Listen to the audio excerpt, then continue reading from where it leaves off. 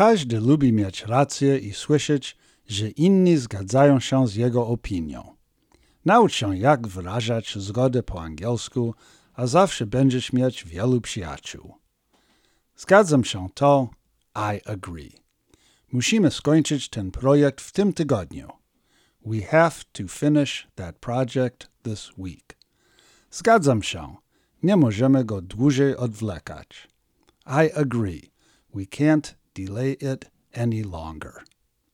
Masz rację to you are right, albo w skrócie you're right. Jest za gorąco na jazdę rowerem. It's too hot for biking. Masz rację. Chodźmy zamiast tego na piwo. You're right.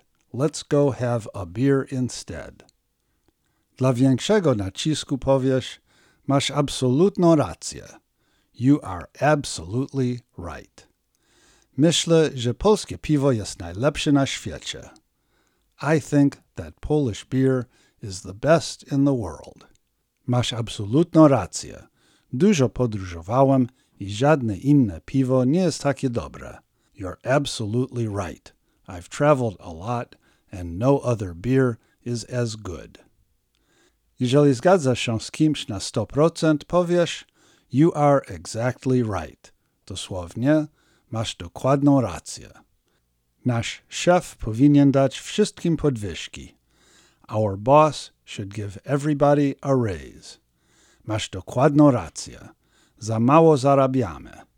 You are exactly right. We are not making enough. Aby wyrazić mocną zgodę, możesz też powiedzieć I couldn't agree more. W dosłownym tłumaczeniu nie mógłbym się bardziej zgodzić. Mazury to najlepsze miejsce w Europie na pływanie kajakiem. Mazury is the best place in Europe for kayaking. Masz rację. Nie mógłbym się bardziej zgodzić. You are right. I couldn't agree more. Jeśli zgadzasz się z czyjąś opinią, możesz powiedzieć ja też tak myślę. I think so too. Powinniśmy pojechać na wakacje na Florydę. We should go on vacation to Florida. Ja też tak myślę. I think so too.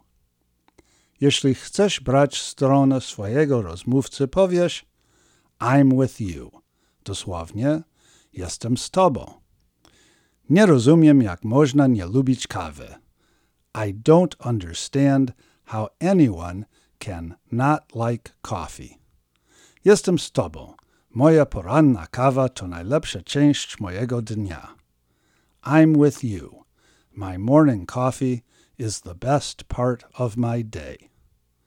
Sprzeciwienie, niezgodę często wyraża się po angielsku w sposób oględny.